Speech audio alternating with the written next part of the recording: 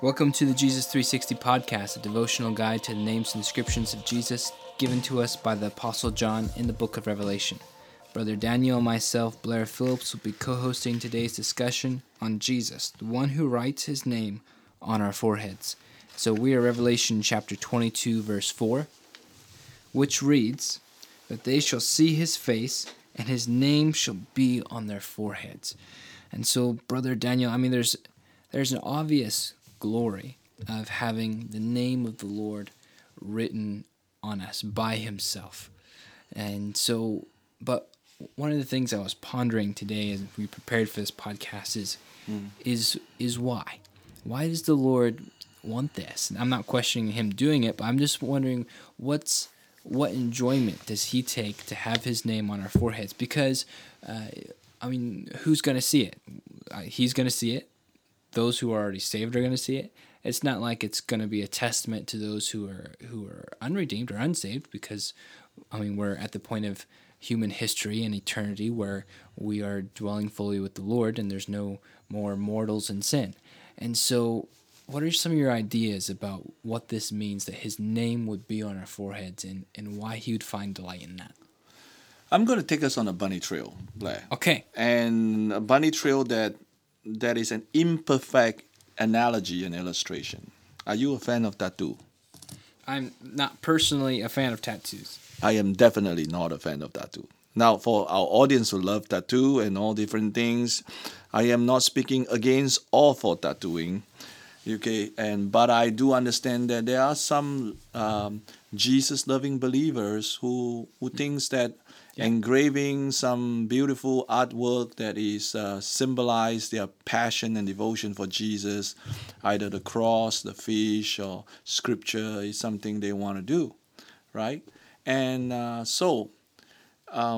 I look at you, Blair. It's unlikely you like tattoo. You are so clean cut, and I am kind of the same category of human being, and I'm thinking that I probably won't change for the rest of my life.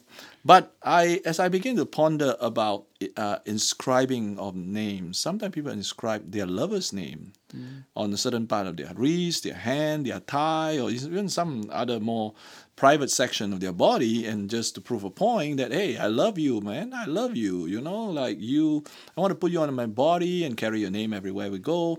But in Very a true. more cynical way, or rather a more insidious way in the past, the slave has numbers or even the name or the symbol of the owner or the clan on their body, so that the sense of belonging, not in the positive sense of belonging, is not voluntary sense of belonging, but rather possession by the owner of the slave, which is very, very bad things. We live through a long period of history where slavery is rampant in human civilization, not just one sector of the society, but everywhere, until the mid-19th century, where the reformations of this thought began to happen in the Western world, that begin to permeate the entire globe.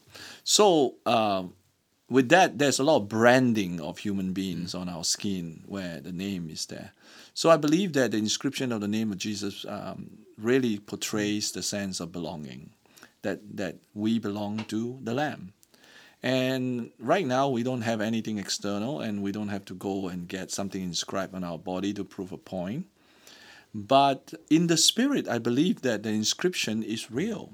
And the reason why I think we should take that inscription in the spirit real is because of Ephesians chapter 1, verse 13. He says, you were sealed by the Holy Spirit. Seal. I don't know how we picture seal. Sometimes we say seal is just confirmed, but I think seal is a fiery seal of God. Is way more intense than just confirmed. You were sealed by the Holy Spirit in the day of your redemption by believing in the Word of God. And that is in Ephesians chapter 1, verse 13. In other words, the day where you believe the Lord through the Word, you were sealed. There is sealing, that sense of belonging that I think in the realm of spirit, the evil spirit recognized that guy belonged to Jesus, because there's a mark of Jesus in that person's life. Because of the Holy Ghost, those who have the Spirit of God belong to Christ. The scripture is very consistent with that. The Holy Spirit is a seal, a sign that the person belongs to the Lord.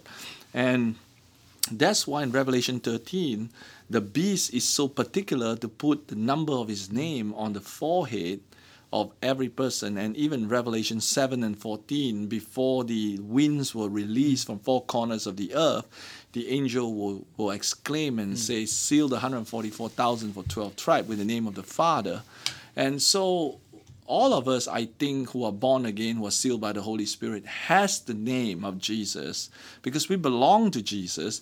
But in this Revelation 22:4 reality, that manifests in the open with our name, with His name on our forehead. That's just my take about the whole thing. Well, I think those is a well-rounded biblical snapshot of the picture that we're having here as far as the sealing of the Holy Spirit. And where also we see here in the book of Revelation of sealing happening, and both by the Lord and by Satan and the Antichrist. It's the counterfeit. And yeah, he wants to seal and own as many people as he can. And we specifically see it specifically upon the forehead again. Yes. In the book That's of Revelation. why the apostate who has those, Jesus had to come and destroy every single one of them, because this is a very serious thing, not just because of the choices they make. I think there's permanent alteration to the nature of humanity and corruptedness that happen. It's a public display. And so, but here we have eternity, that we would have the name of the Lord. And we don't know exactly which name or which language, but we're going to have the name of the Lord written on our foreheads as a public display to each other and a public display to the Lord and to creation that might still exist in some form, that we belong to the Lord. Well, I think this is true. Like, even today, if there is no tattooing or inscription, there's genetic codes, phenotype, which means that our chromosome exhibit a certain features on our face. You know, you could almost tell whether you belong to the same family by looking at the features. Sometimes some features are identifiable. So when we have name written on forehead with the name of the Lamb in the New Jerusalem, we all belong to the same family. We all have the same family name, belong to the same owner, the Lamb, and same bridegroom. You know, we're married to the same bridegroom. I think it's a remarkable reality. So, and this is an obvious factor, but just to pull it out, I mean, there's going to be people of every ethnic race. Yes. Every nation, every tongue, every tribe. Yes. Who will be in eternity with the Lord, as we know from earlier on in the book of Revelation, the Great Commission, etc. All having new resurrected bodies. All having new resurrected bodies, all bearing the same mark. Yes, all bearing the same name. All bearing the same name, one family. Yes. Under God. Yes. I don't know whether the nature of the resurrected body still allow us to retain our ethnicity, but it looks like diversity is identifiable based on every tongue, every tribe, based on Revelation 7:9. But that doesn't mean that we cannot have features or characteristic in the resurrected body that we cannot imagine right now. Totally. So we shouldn't limit our imagination. There's going to be a lot that we can't imagine right now. We have such peewee brain and imagination at this point. So, but Brother Daniel, how do we pray this revelation of Jesus as the one who writes his name on our foreheads? So because Jesus is the one who writes his name on our forehead, we are the one who belongs to him, and we have no other owner, no other Lord, no other bridegroom, no other name shall be upon our forehead. We will not sell short to any other temptation and offer. Some people will say, I don't want any owner, I don't want any bridegroom, I just want to be me. And that itself opens us up to the susceptibility of even temptation of other form that we cannot imagine. And the sense of belonging to Jesus alone allow us to have that sense of security under the canopy of his name, that the evil one would not touch. Just like the seventh evil spirit, the evil spirit who actually tormented the seven sons of Sceva. They recognize the name of Jesus, they recognize the name of Paul, because Paul belongs to Jesus.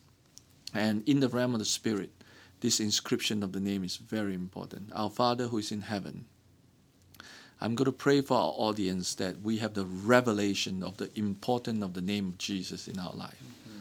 That we will not ever be ashamed of the name of Jesus, no matter what circumstance, no matter what pressure we are under. Help us never to deny your name, whether in private or in public. Give us the boldness to display your name in visible places, through our lifestyle, through our deeds and our words.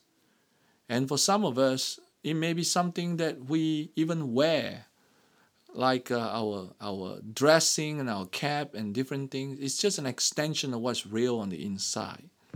So Father, in the name of Jesus, we pray that as Revelation 22:4 says, your name will be upon our forehead. Let your name be visible in our life even now. In Jesus' name, amen. Amen. We want to thank you for joining us for this Jesus 360 podcast, and we look forward to you joining us next time as we continue on through the names and descriptions of Jesus in the book of Revelation.